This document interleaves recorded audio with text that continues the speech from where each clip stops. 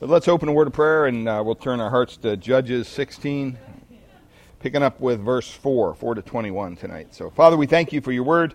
Thank you that we can study together your truth, and we look at Samson and Delilah tonight. And it's really an interesting story that is recorded for us in Scripture. And we pray that we'd be able to apply the truths that we learned tonight to our own personal lives. And Lord, we do pray for our country. We pray for our leaders. We pray for the Congress as they're considering all these different spending bills that doesn't look promising for our country. We pray that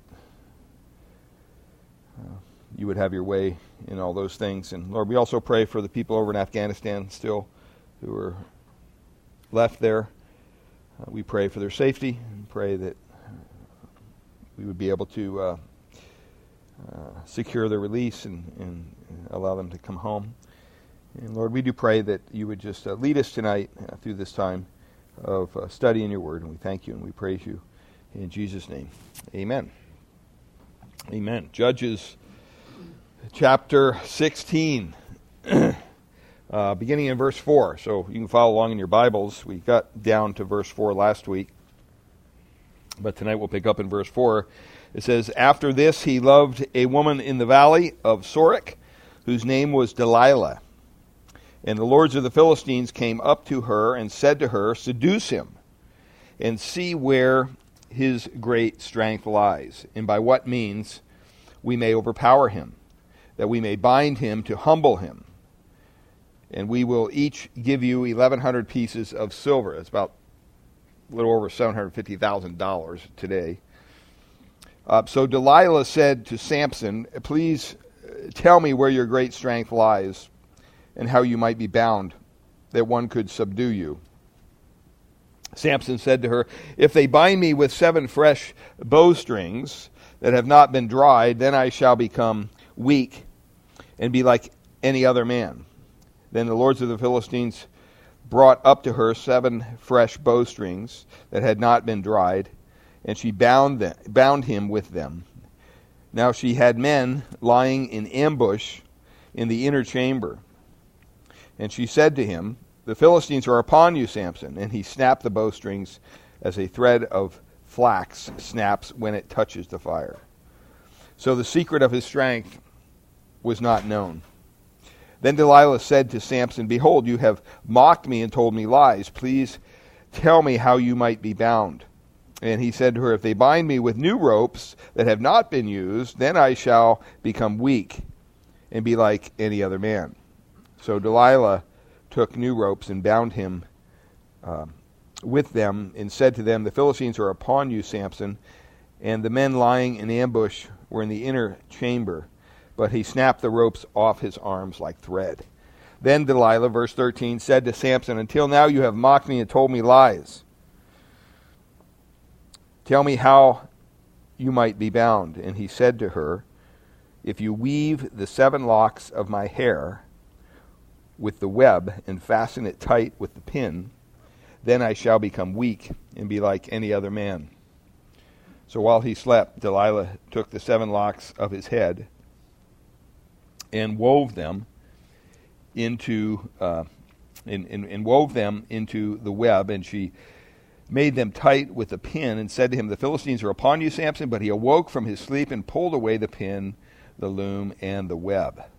Verse 15, and she said to him, "How can you say I love you when your heart is not with me? You have mocked me with these 3 times, and you have not told me where your great strength lies." And when she pressed him hard with her words day after day and urged him, his soul was vexed to death.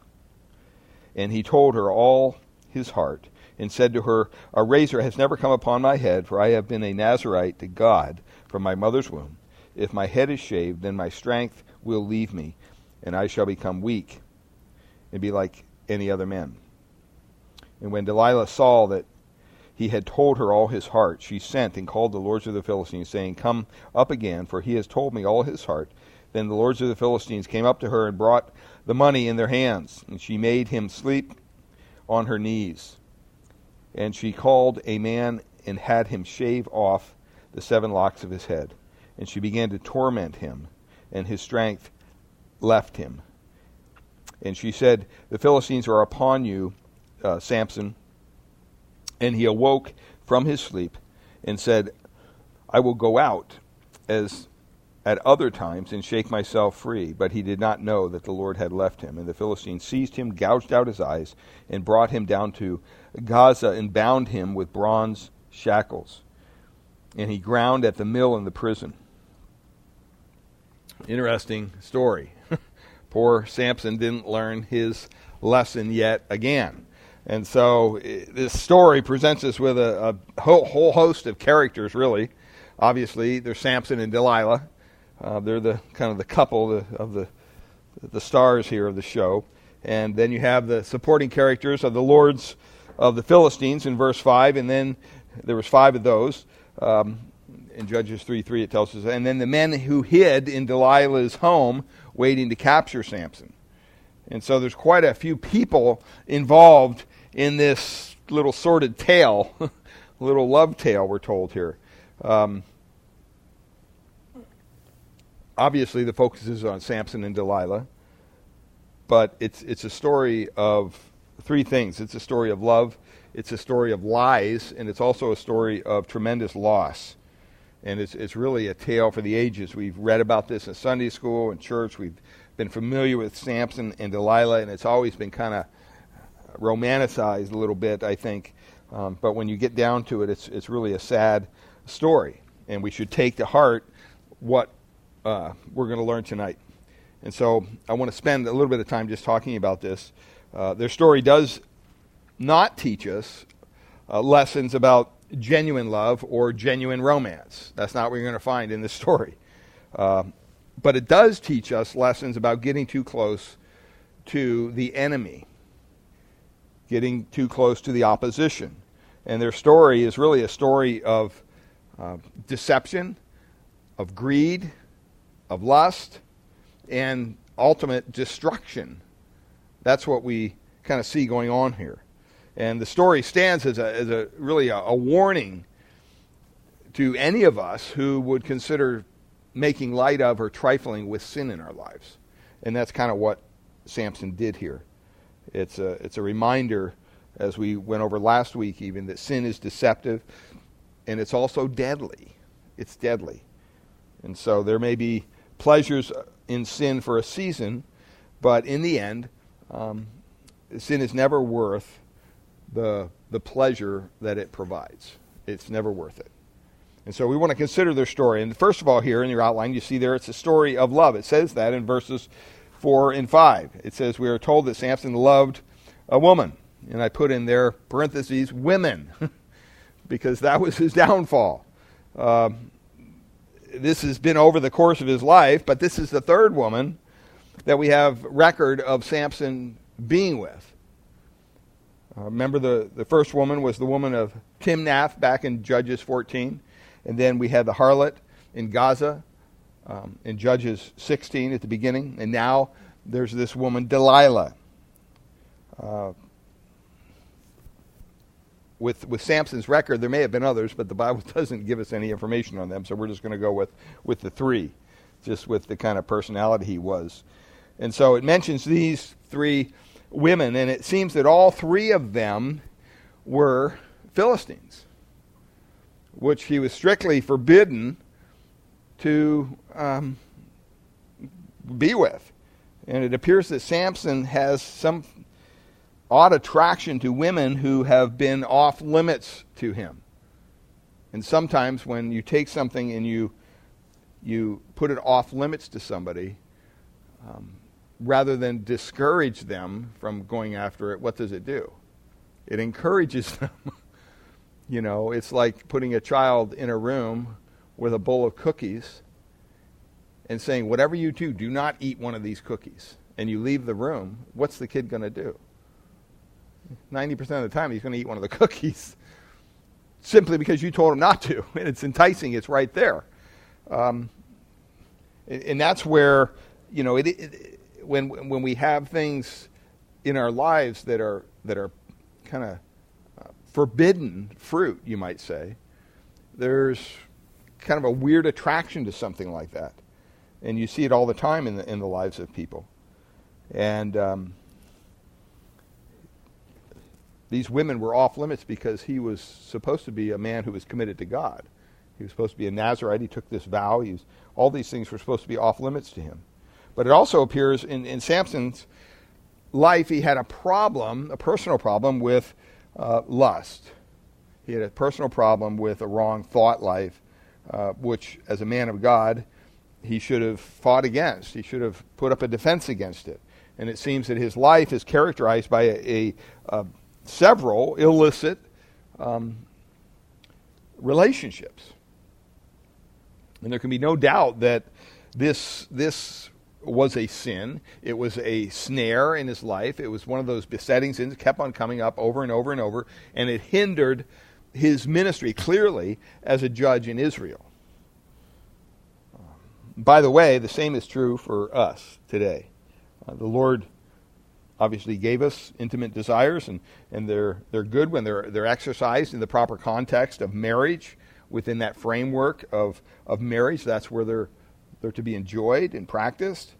But when we step outside of the boundary of marriage and we engage in intimate physical relationships, it crosses the line into sin.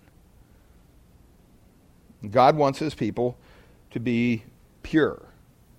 And that's very important. We can see that in 1 Corinthians chapter 6, verse 18. Paul says very clearly to the Corinthians, we went over this when we went through this part of Corinthians, flee from sexual immorality. Every other sin a person commits is outside the body, but a sexually immoral person sins against his own body.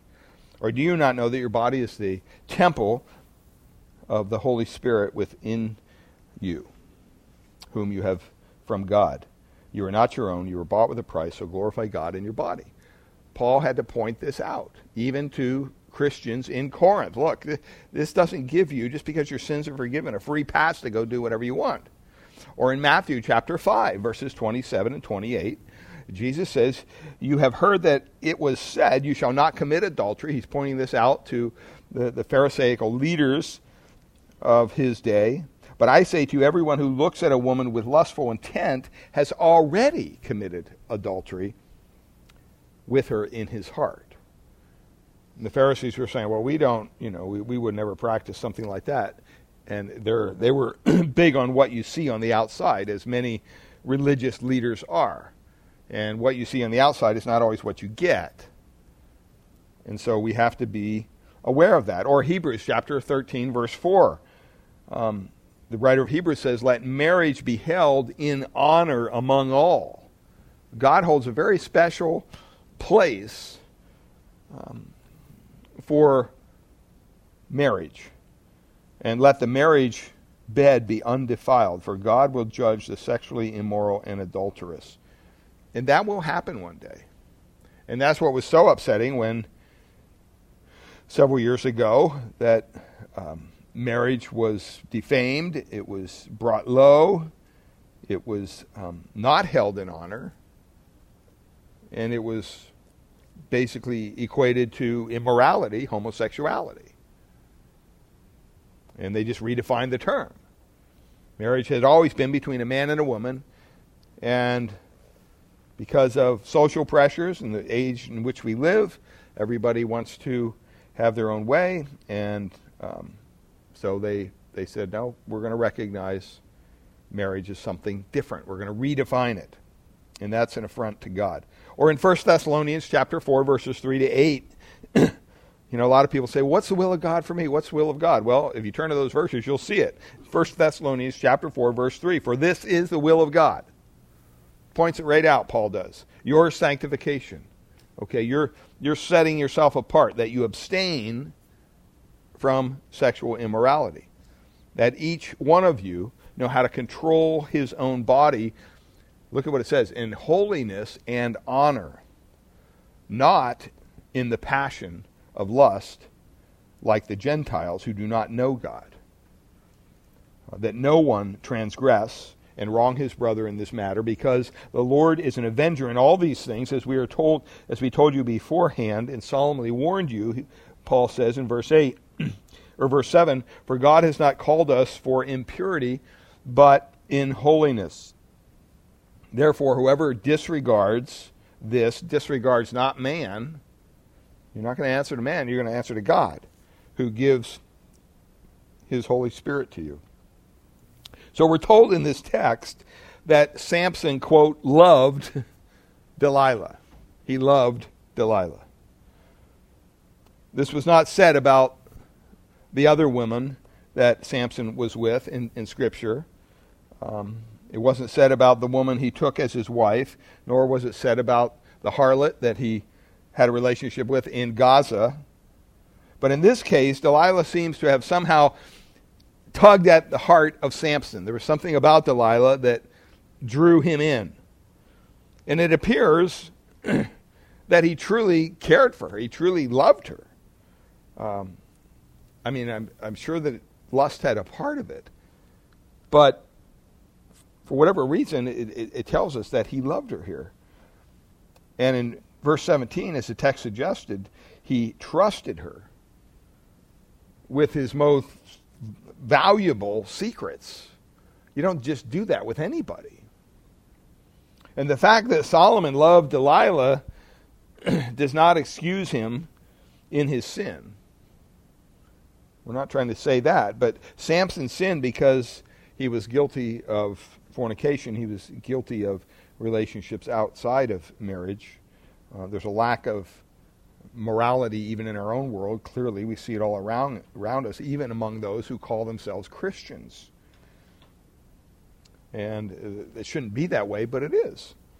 And those who know the Lord should be careful. You have to be careful to keep yourself clean, to keep yourself unpolluted, to keep yourself spotless from all the immorality around you. And that's a very difficult thing to do, because we live in a godless world. We live in a world that affirms everything that's wrong. It's like everything's upside down. What's wrong is right, and what's right is wrong.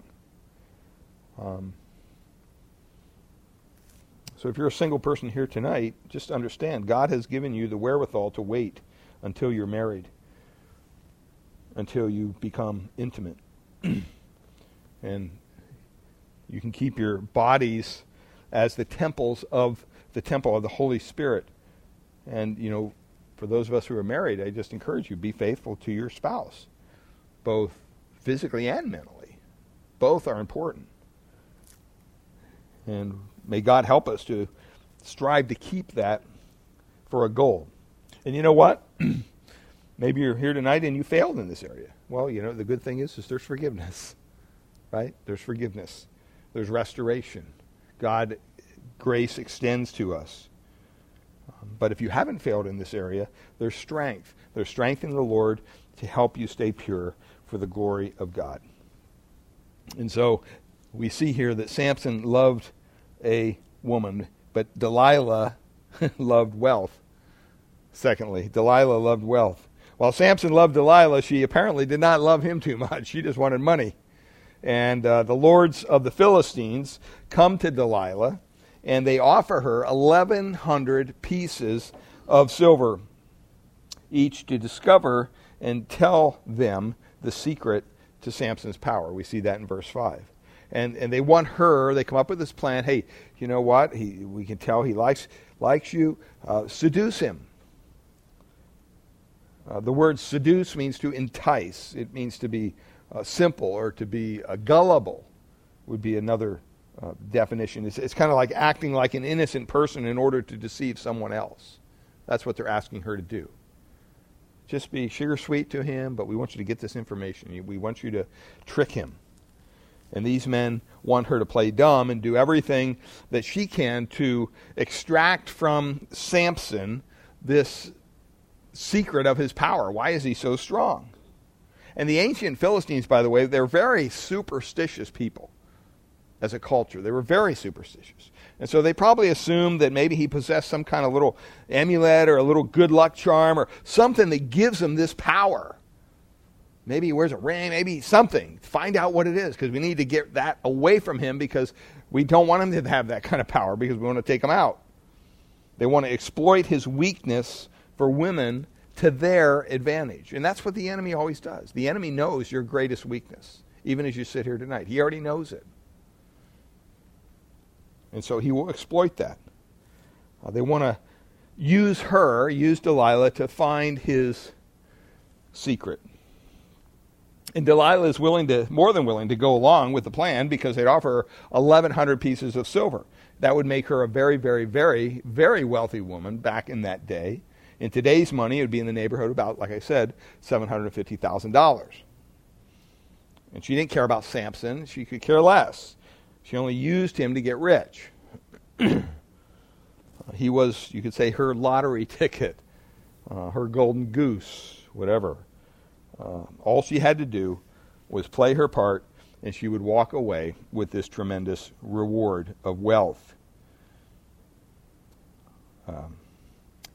This really gives us a picture of the ways of sin. She represents exactly how Satan works, or attempts to work, in our own lives. The Lord doesn't want us falling into these traps that are being laid by the enemy, by modern Delilahs and by the devil. He doesn't want us falling into that. He will enable us to escape the devil's traps if we look to him for deliverance. That's what we're told in 1 Corinthians chapter 10, verse 13. We should commit this to memory. No temptation has overtaken you that is not common to men. What? God is faithful.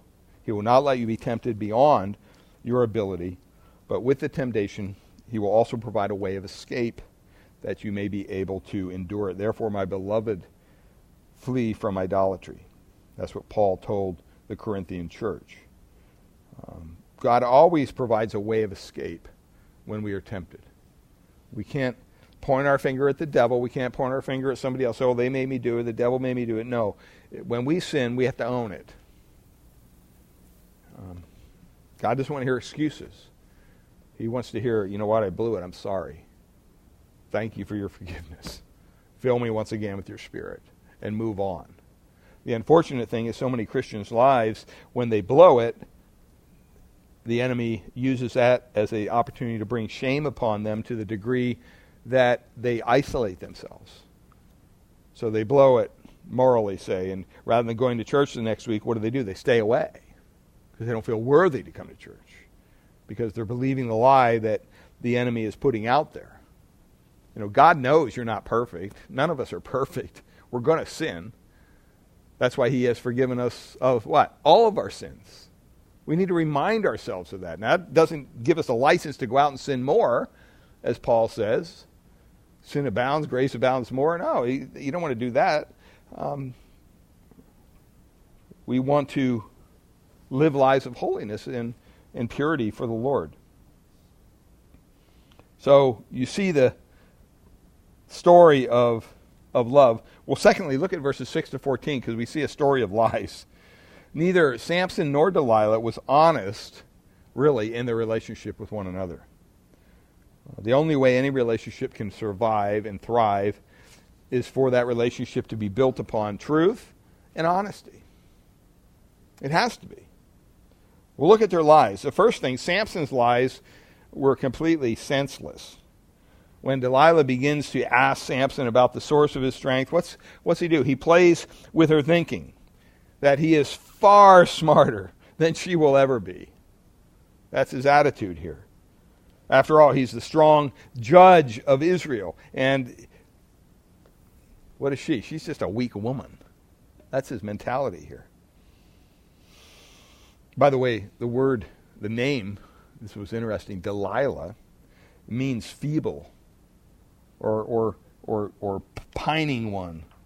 He thinks it will be fun to toy with this feeble little woman and try to have her trap him. He's overconfident at this point. He's confident in the notion that he is stronger than anything or anyone, period. And whenever you get to the point where you think that you're stronger than anyone or anything, including the temptation of sin, you got a problem. you got a problem. He believes there's no way that she can harm him. And notice how he tries to deceive her. He says in verses 7 to 10, "Bind me with 7 fresh bowstrings." This refers to animal intestines that have not been dried yet. That's what they used to make these out of. And these strips of animal intestines were, when dried, were used to make bowstrings.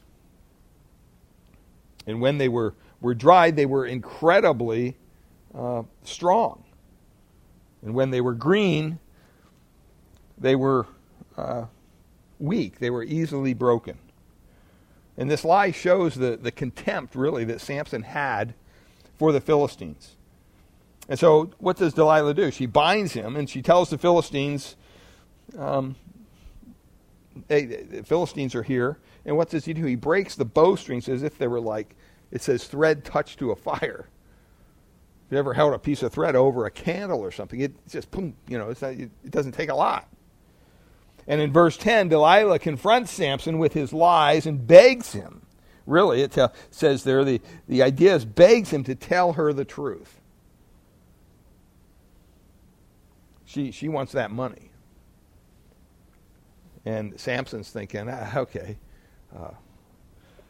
let's tell her another lie. In verse 10, or verse 11 to 13, he comes up with another one. "If they bind me with the new ropes that have not been used."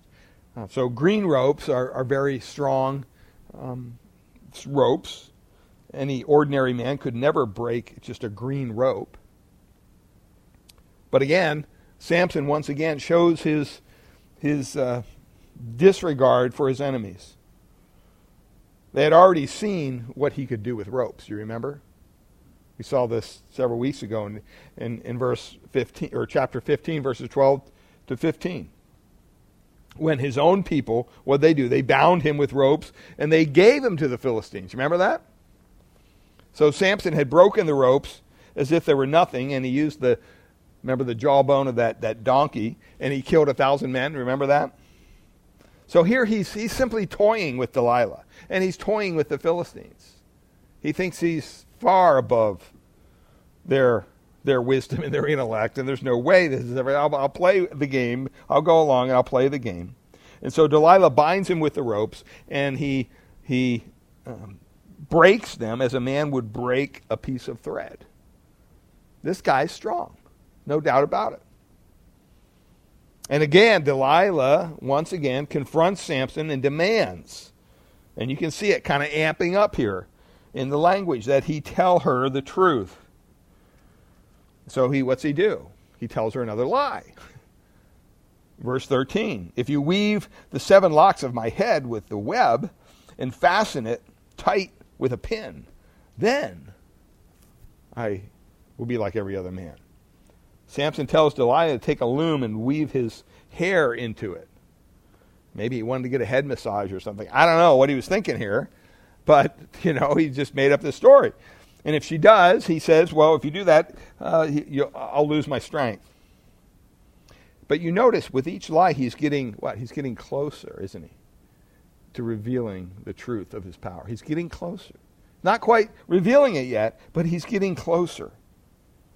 And see, Samson is in this dangerous game, and he's about to get burned. And he doesn't even realize it. And that's what happens when you flirt with sin, which is what he was doing.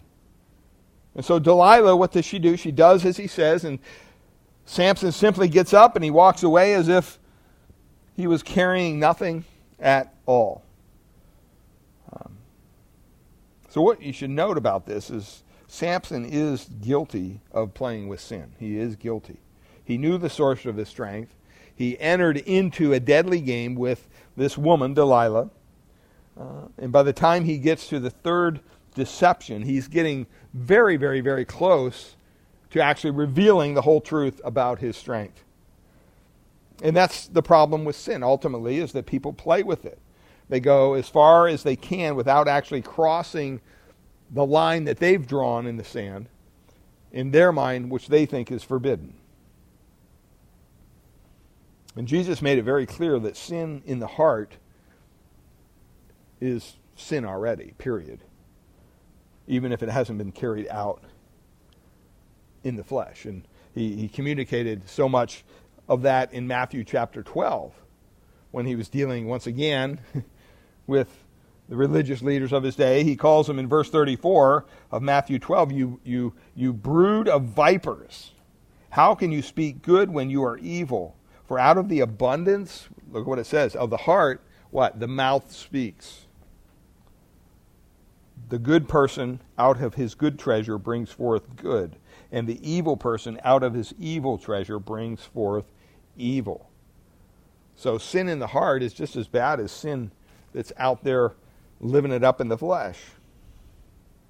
And he said that, as we just read in Matthew 5, verse 28. If you've even looked at a woman with lust in your heart, you've already committed adultery. See, the problem is most people think somehow they can control their sin. Somehow it's not going to get the upper hand in their life. And they're not hurting anybody with their sin, so, it's okay. In truth, but for the grace of God, what happens? Sin ends up controlling them, not the other way around. And it will be a master in our life if you allow it to have a foothold even in a small area. That's what happens. And that's why Paul wrote in Romans 6, very clear, verses 11 to 14, so you must consider yourselves dead to sin and alive to God in Christ Jesus. Verse 12, he says, let not sin therefore reign. Just unbridled reign, unbridled rule in your mortal body to make you obey its passions. Do not present your members to sin as instruments of unrighteousness, but present yourselves to God as those who have been brought from death to life, and your members to God as instruments for righteousness. Verse 14, for sin will have no dominion over you, since you are not under the law, but under grace. That's where we're at in our position with God. We're not under the law, we're under His grace. And we can present our members to God for His use in righteousness. In James chapter 1, it goes into more detail about the lure of sin. It says, verse 14, but when each person is tempted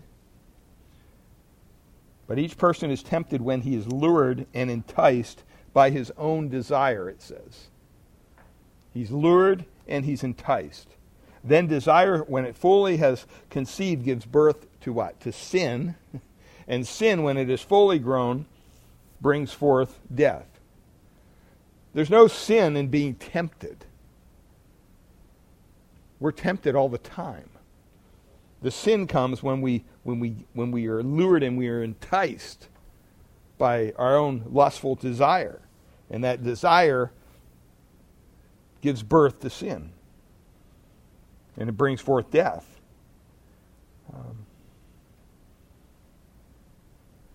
Those words, lured and entice, mean to entice like game is lured from its hiding place. We have I don't know if it's a groundhog or what it is back there in our house in Pennsylvania, but the couple that watches the house when we're not there and does some of the groundkeeping and house cleaning and stuff for us, they have a grandson, and the grandson's always trapping. He likes to trap things, so he's got this big box trap that my brother-in-law had, and I kind of gave it to him and said, here, have fun with this. Well, he's been trying to trap this animal that keeps on coming up and going onto the porch and things. It doesn't really do anything, but they're not good to have around. So he's trying to trap it. And the thing's pretty smart. I don't know how it gets on the patio. I don't have a camera pointing in that direction, but I see it go up there, and he's got traps everywhere, and somehow this thing keeps avoiding it. But what does he do? He puts in the box trap something that will lure that animal into that trap. And as soon as that animal goes in there, the switch is tripped and the door closes, and he's got himself a trapped animal. Well, that's what this word means, lured. It means to be lured, be brought out from your hiding place. The word entice means to be lured by bait. And each one of us, because we're human, have natural lusts. We have cravings for sin. Each one of us has, there's fleshly appetite within each one of us that will control us if we allow it to. I always pause and I question sometimes the honesty of some individuals when they make a statement. They see someone or something that is alluring to them. Sometimes it's maybe a woman who's dressed inappropriately, scantily clad or whatever, and they look at it and they go, "Isn't that disgusting?"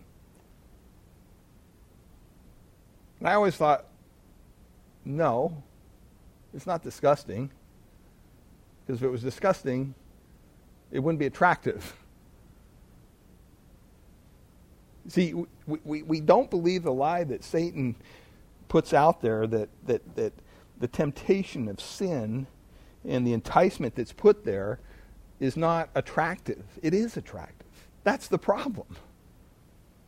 That's why when you see something like that, what does Paul tell us to do? To flee. Don't stand there and look. Gaze. So it enters into your mind and you start thinking all these thoughts. Run the other way. And so we have to be honest about this in this area. There's a fleshly appetite within each one of us that will control us if we allow it to. And if we just deny it's not there, that's not being honest. Satan focuses on these sinful desires that we have. He will entice us to sin by dangling his bait in front of us. And guess what? The bait isn't, 3-week-old rotting chicken. That would not be alluring to an animal. They wouldn't want that, right? They want something that's tasty, something that's fresh. And when we bite, what does he do? He springs the trap, and we find ourselves ensnared in his web of sin.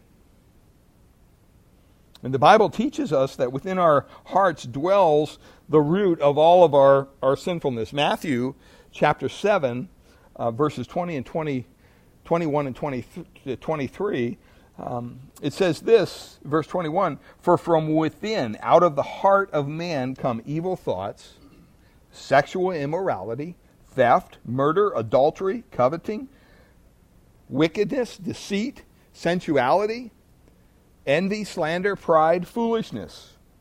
Verse 23, "All these evil things come from within, and they defile a person." That's so important for us to understand. We're not above that as believers. We have to be honest with ourselves. I remember a story Paul Harvey told when he was alive. He was a radio personality, just the rest of the story and all that stuff. Some of you remember who he was. But he told a story one time of how an Eskimo kills a wolf.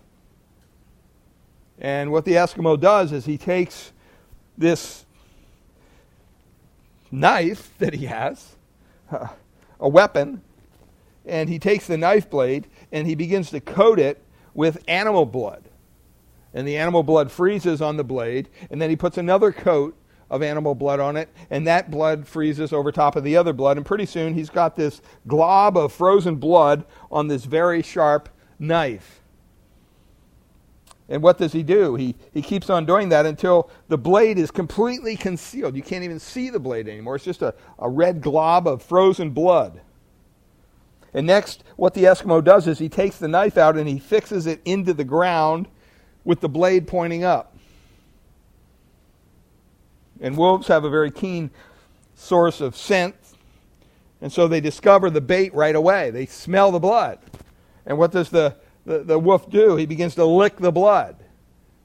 And he just can't get enough of this because that's what he wants. And he's tasting this fresh, frozen blood, and he begins to lick faster and faster and more vigorously. And he's lapping at the blade until the keen edge is bare. But he's such in a fever right now. He's just going crazy over this blood. And he's licking harder and harder and harder. He licks the blade in the frozen Arctic night. And he becomes such enthralled with the craving for blood, the wolf doesn't even realize how sharp the blade is as it cuts his tongue. And he doesn't even realize that he's beginning to satisfy his own insatiable thirst for blood with his own blood. And he ends up bleeding out right there in the snow. And the Eskimo gets up the next day, goes out, and there's the wolf. See, it's a fearful thing that people can be consumed by their own lusts. Literally consumed. And only God's grace can keep us from a fate like the wolf. We don't want that to happen to us. So instead of playing with sin, we should be like Joseph in the Old Testament. Remember what Joseph did? He put a lot of distance between him and the temptation. Genesis chapter 39 says, and after a time, verse 7, his master's wife cast her eyes on Joseph and said, lie with me. But he refused. And he said to his master's wife, behold, because of me, my master has no concern about anything in the house, and he's put everything that he has into my charge. Verse 9, he is not greater in this house than I am, nor has he kept back anything from me except you, because you are his wife. How then could I do this great wickedness and sin against God? And that's what we have to remember. When we are enticed by temptation, what is it? It's an enticement not to just enjoy sin. It's an enticement to wickedness and a great sin against God. Verse 10 says, and as she spoke to Joseph day after day, he would not listen to her to lie beside her or be with her. But one day when he went into the house to do his work, and none of the men of the house were in the house, she caught him by his garment, saying, lie with me. But he left his garment in her hand and fled and got out of the house. We have no business putting ourselves in situations that could potentially harm us, or put ourselves in situations that are any form tempting to us as believers. We don't want to play around with sin, thinking that somehow we can control it, because the reality is it will control us if we give in to that deception. Genesis 3, verses 1 to 6, you see the same thing with Eve in the Garden of Eden. She listened to the serpent, and what happened? Rather than run, she fell right into the trap. And what did Adam do? He followed Eve right in. Now I got sin in the world. So, I mean, it happens like that every time, like clockwork. And so, we also see here, not only were Samson's lies senseless, but Delilah's lies were sinister. While Samson was toying around with Delilah, thinking, this is no big deal, she was playing him like a cheap fiddle. She was setting him up for a fall, and he didn't even see it coming.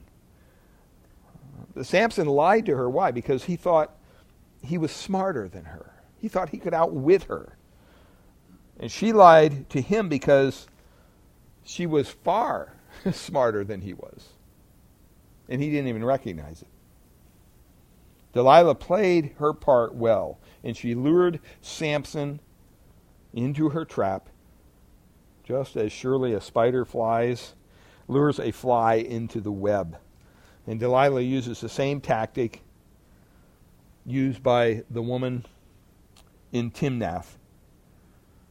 She did the exact same thing. He's heard this before. What does she say? If you loved me, you would tell me. That's the card Delilah played. The Bible implies there that she begged him. She was begging him at this point. She really wanted that money. She was pleading with him, whining. It has the idea that she was crying day after day, all day long. What's she doing? She's wearing him down. And after a while, her persistence wore Samson down. And this is how sin works. If we allow ourselves to be placed under the constant pressure of temptation, we too will be worn down. Eventually you will give in. You will sin. That's why we should avoid it like the plague. And like Delilah, sin, unfortunately, is relentless, 24/7. It's aggressive. It's persistent. It will continue to hammer away at us day after day, hammer away at our resistance until you just give in a little bit. And once you give in a little bit, then it's got its foothold. And when sin has a foothold, you always come out on the losing end. You never win that battle. And the best advice, I think, is to put as much distance as you can between yourself and the source of sin and temptation in your life. If you have a weak area in this or that or whatever it is, then do whatever is needed to put distance between you and that source of temptation.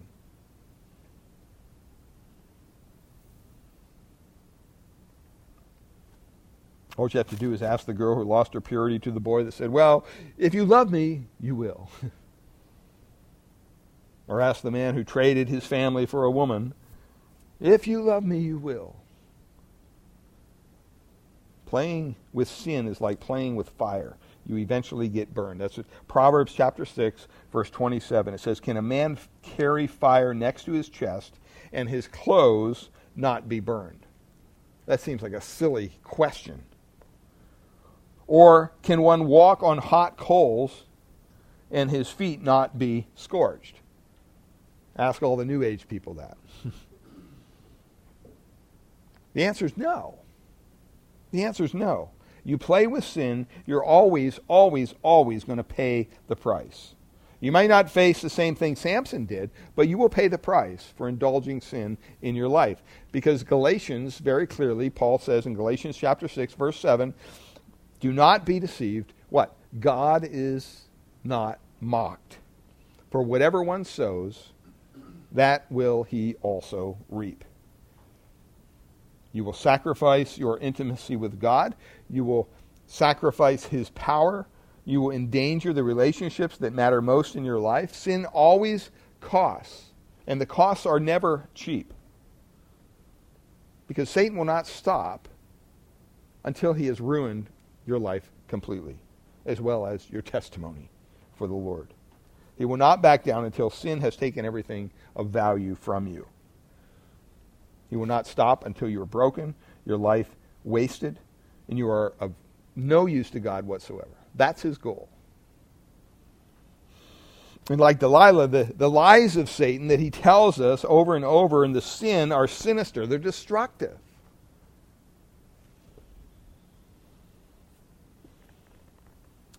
Read an illustration of a wealthy contractor in New York City. And he had finished building what was known as the Tombs Prison in New York. And apparently when he was going through this construction project, he compromised and he did some things he shouldn't have done to get some certain deals done. Well, he was brought up on trial and he was found guilty of forgery, and he was sentenced to several years in the very prison he built. And when he was escorted into the cell of his own making, the contractor said, I never dreamed when I built this prison that I would be an inmate here one day. Never entered his mind. See, that's the trouble with sin. We never stop to think about the consequences of our own actions. One day, we will have to answer for the things that we do. Well, a story of love, a story of lies, and lastly, a story of loss. A story of loss. Verses 17 to 20. Delilah wore Samson down, and he eventually told her the truth. He told her about his hair being a symbol of his Nazirite vow before God.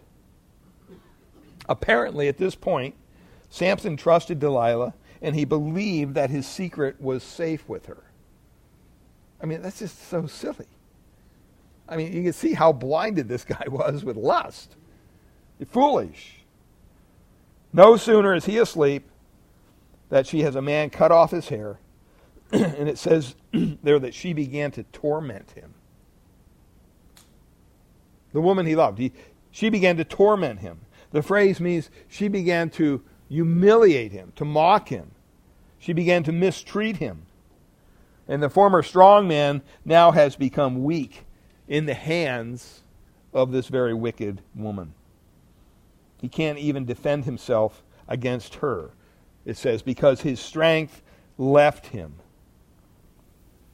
Look at his losses incurred on both sides of this relationship. Delilah's losses were considerable. In the end, Delilah really lost nothing. She was a sinner before this event, and she remained a sinner after this event. The real tragedy is that Samson was supposed to be a man of God. As a Jew, he was supposed to take the light of God's law and the grace of God's love and share it with the lost Gentiles so that they may come to know God that he was supposed to be serving during this time. And because he allowed his passions and his lust to govern his life, his testimony is destroyed in front of Delilah completely. And the aftermath of this story is easy to reconstruct. Delilah enjoyed the fruits of her deception. She instantly became a very, very wealthy woman. Financially, she was set for life. However, in the end, even though it looks like she won, what happened? She lost everything.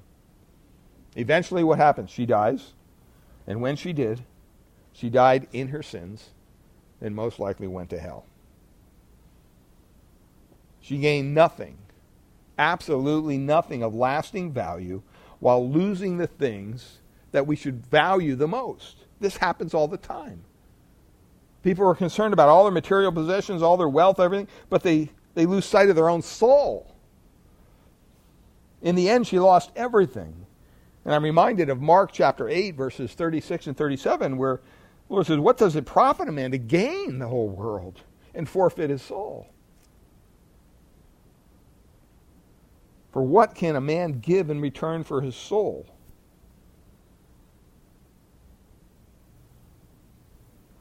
Ray Comfort uses the illustration, if someone had offered you $500,000 for one of your eyes, would you give it? Would you take it? Most people would say, no, absolutely not. I'm not going to give you my eye. I enjoy seeing with both eyes. Come on, I'll give you $1 million. $2 million for both of your eyes. You would have to be a fool to say, okay. Right? Why? Because your eye is precious. Your vision is precious to you. And yet we treat our own souls with so much disregard. Delilah stands as an example for all those who would put sin ahead of a relationship with God. You might enjoy the pleasures of this world for a while, but in the end, there is nothing in front of you but the judgment of God and an eternity in a place called hell. If you don't know the Lord, I challenge you to come to Christ. For the hope of salvation can clearly deliver you from the wrath of God. That's the promise of God. So we see that Delilah's losses were considerable, but Samson's losses were complete. While Delilah lost little in her day-to-day life because of their encounter, Samson lost everything of value, and he lost it immediately. Immediately. Look at the high price that Samson paid for indulging in his sin. First of all, he lost much physically. He paid a high price for his sin with Delilah. He lost his strength. He lost his eyes. He lost his freedom. Secondly, or under the physically, he lost his freedom. Verse 21, it says they seized him and they bound him, the Philistines did. No more could Samson go out and do as he pleased. He was his slave now. His sin had robbed him of his freedom, and he was a prisoner of his enemies, and that's what sin does. It robs you of your freedom. Secondly, he lost his vision. They put out his eyes. They gouged out his eyes. They took away from him the faculty of his sight. They blinded him. Why? Because a blind Samson is a lot easier to control than a seeing Samson. Thirdly, he lost his dignity. Verse 21. The first time Samson came to Gaza, it was for the purpose of what? Finding pleasure. That's why he went there. He was chasing sin. This time he returns to Gaza as a prisoner of the Philistines. And what do? They take him to their prison and they force him to grind on the mill. Grinding was the work of, in that culture, women and the lowest of slaves. They didn't have a lot of respect for women back then, so they gave them this horrible job of grinding grain. And it shows the disdain that the Philistines had for Samson, and rightly so. I mean, he killed 1,000 of them and several other. I mean, he did a lot of harm to them in his lifetime. And so their goal was not just to kill him. They wanted to humiliate this mighty judge of Israel by forcing him to labor as a slave. They were really mocking God in this. And all these things are pictures of sin's power in our own lives. Those who allow themselves to be taken into the trap of sin will find that sin has the power to bind them, to blind them, and also to grind them. Sin blinds men by enslaving them in the habits that are hard to break. Sin blinds them into believing that there's nothing wrong with their lives, or even with the sins that they're committing. And sin then grinds them into powder and uses up their lives until they're just a shell of what they used to be. You just have to talk to somebody that's gone down this road, and they'll tell you all three of those things is true. It will wear you out. Sin will wear you out, and it will waste your life away. A life that could potentially be productive for the Lord, a life that could be useful for the Lord, will become a proverb, really, of the dangers of sin.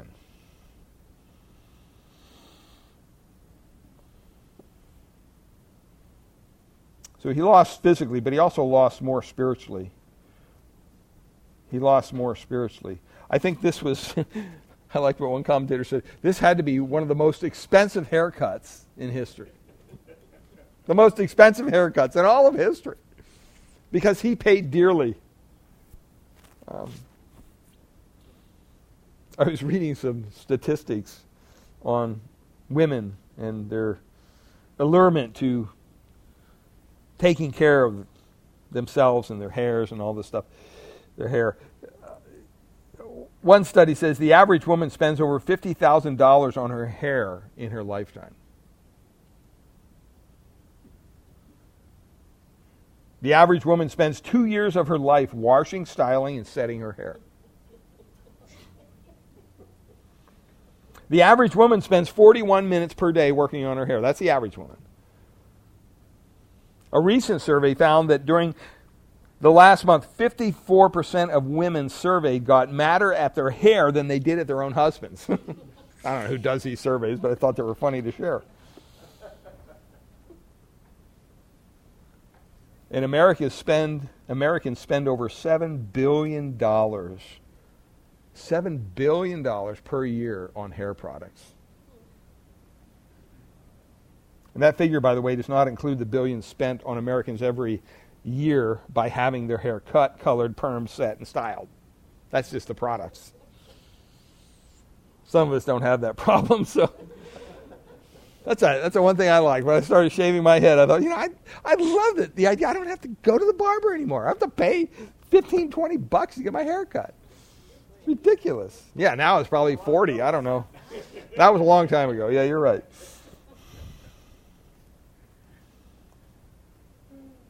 But it seems to me that our hair is important to us. If our hair is that important to us, think about how important it should have been to Samson. His hair had never been cut. He was a Nazirite. He was part of a vow he was required to take that stipulated that Samson could not cut his hair. We saw that in Numbers 6:5. And it was an external symbol of his commitment to the Lord, to God. It identified him as a man who was set apart for God's use and for God's glory. That's what you would, in that culture, you would look at Samson and go, wow, there's a Nazarite. He's committed to the Lord. And as long as Samson left his hair to grow, it set him apart as a man of God. And when his hair was cut, he lost God's power in his life. As long as Samson allowed the Lord to control his hair, he was fine. But when he allowed Delilah to take control of his hair, he lost power with God. That's why it's the most expensive haircut in the history of the world. When Samson demoted God in his heart, he lost the only thing that set him apart. He lost the power of God. That's what made Samson who he was.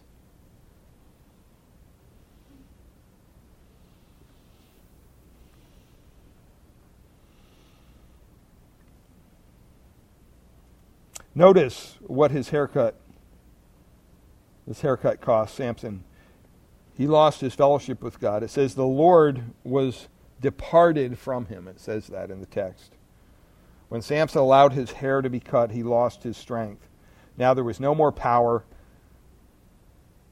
in Samson's hair. There was no power there. His hair was a visible symbol, right, of his commitment to God. Samson was a Nazarite, and he was never to cut his hair all through his life. Samson had treated his vows as a Nazarite with disregard. He played fast and loose with this vow. All the way back in Judges 14, he touched a dead body. That was forbidden. Judges 14:10, he attended wine feasts. That's forbidden. He's not supposed to be around anything to do with grapes or vineyards. Both of those put him in danger of breaking his vows to God. And when Samson allowed his hair to be cut, he crossed the final line, the red line in the sand with God. In that moment, Samson was declaring that he loved Delilah more than what? Than he loved God. That's what he was saying clearly. He was saying that he loved his life of sin more than he loved his life as a servant of God.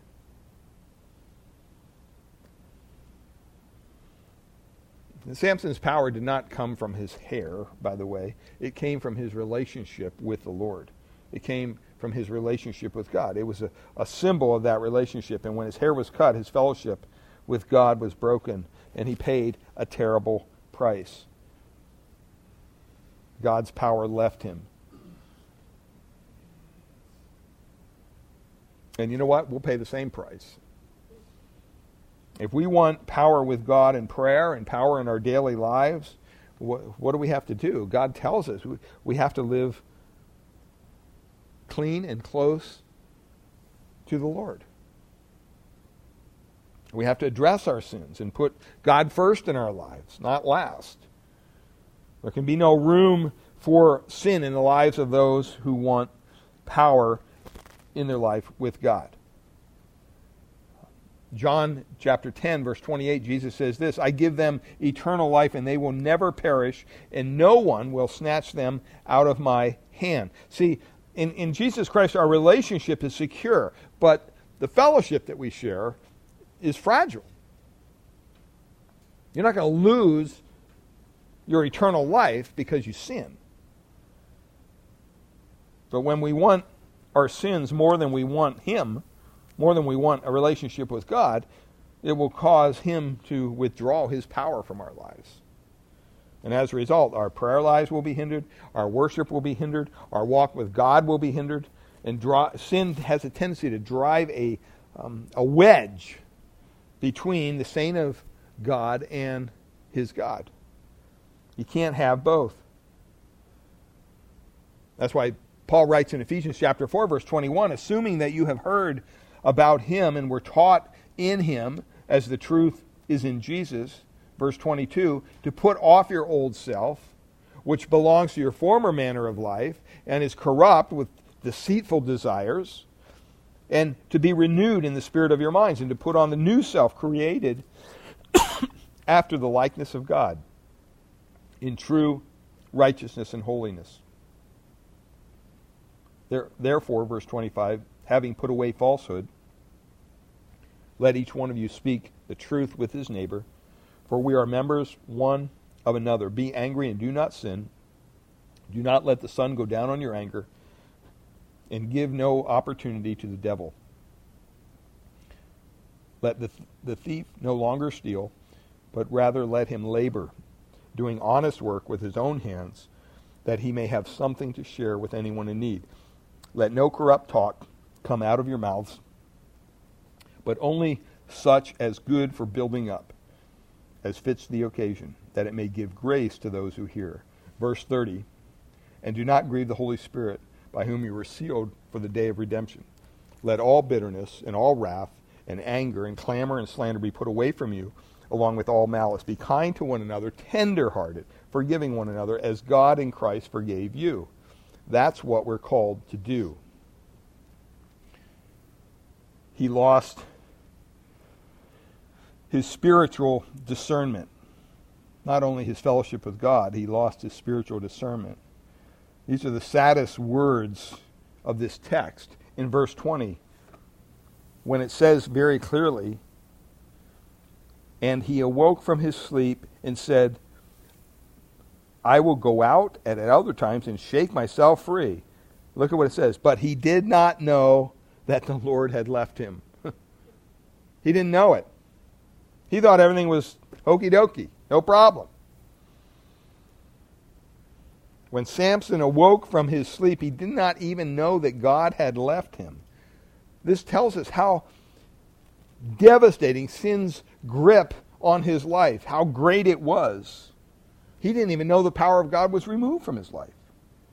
He assumed that, just like at other times, God would be on him just like he had always been. But this time he was wrong, because sin had robbed Samson of all spiritual discernment. Samson had gotten so used to living life under his own strength that he did not realize that God had removed him. That God had removed his strength from him. He had taken it for granted for so many years. He wasn't even aware of it. I mean, we say all the time, well, we're dependent on God, we're dependent on God. And I wonder, are we? If God just one day stopped working in our lives, would we even notice? There's nothing sadder than someone who claims to know the Lord thinking they are living in the will of God when God is nowhere around them. We see it all the time. It's a tragedy. But that's the result of sin. Someone said there's nothing sadder than the husk of a Christian. There's nothing on the inside. How tragic it is when people allow sin to strip them of all the things that matter. And when they do, they're merely going through the motions of being a Christian. There's nothing there. There's no life there. There's no transforming power there. Because without his presence and without his power, everything we do is what? It's in vain. I mean, my first thought was, how could Samson not know? How could he not know this? Because sin had a way of blinding him, and it blinds us to the truth of our condition. Sin will make you think you are right and that everyone else, including God, is wrong. Sin will cause you to believe that you are always right, regardless of what you do or whom you may hurt, because sin is a deceiver. Its very nature is the one of deception. And it will rob us of our spiritual discernment. And because of sin, most church members have little or no discernment. Sometimes I'm appalled at some of the things even in a conservative church. Some people, they're, I'm reading this book, and they show me the book, and it's like, are you serious? Do you know what this person stands for? Do you know what this person believes? They're a heretic. Why are you reading something like that? There's no discernment there. I've heard Christians tell me, well, I like to listen to Joel Osteen because I think he's he's just a nice young man, and he's a heretic. He denies Christ. No discernment. They can't recognize the presence of the Holy Spirit in a service.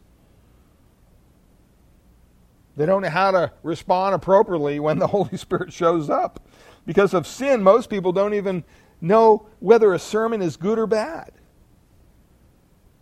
Sometimes it's very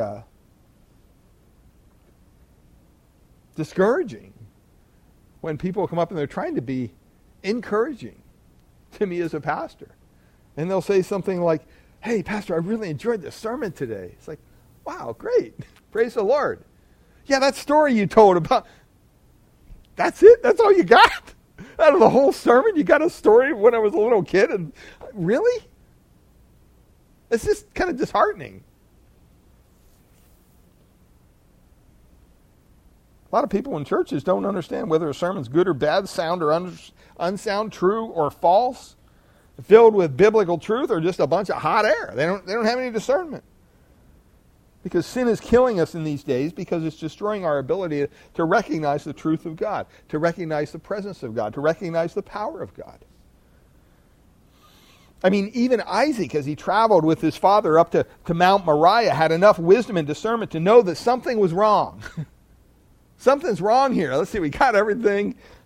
Genesis 22:7. And Isaac said to his father Abraham, remember he's going up to sacrifice him, "My father."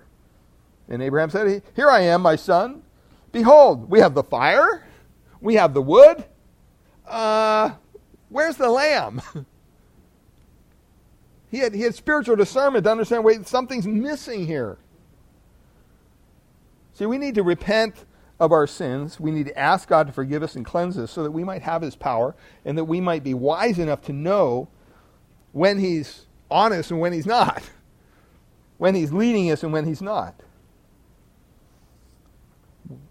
Thirdly, here, he lost his ministry. Because of sin, the Lord put Samson literally on the shelf.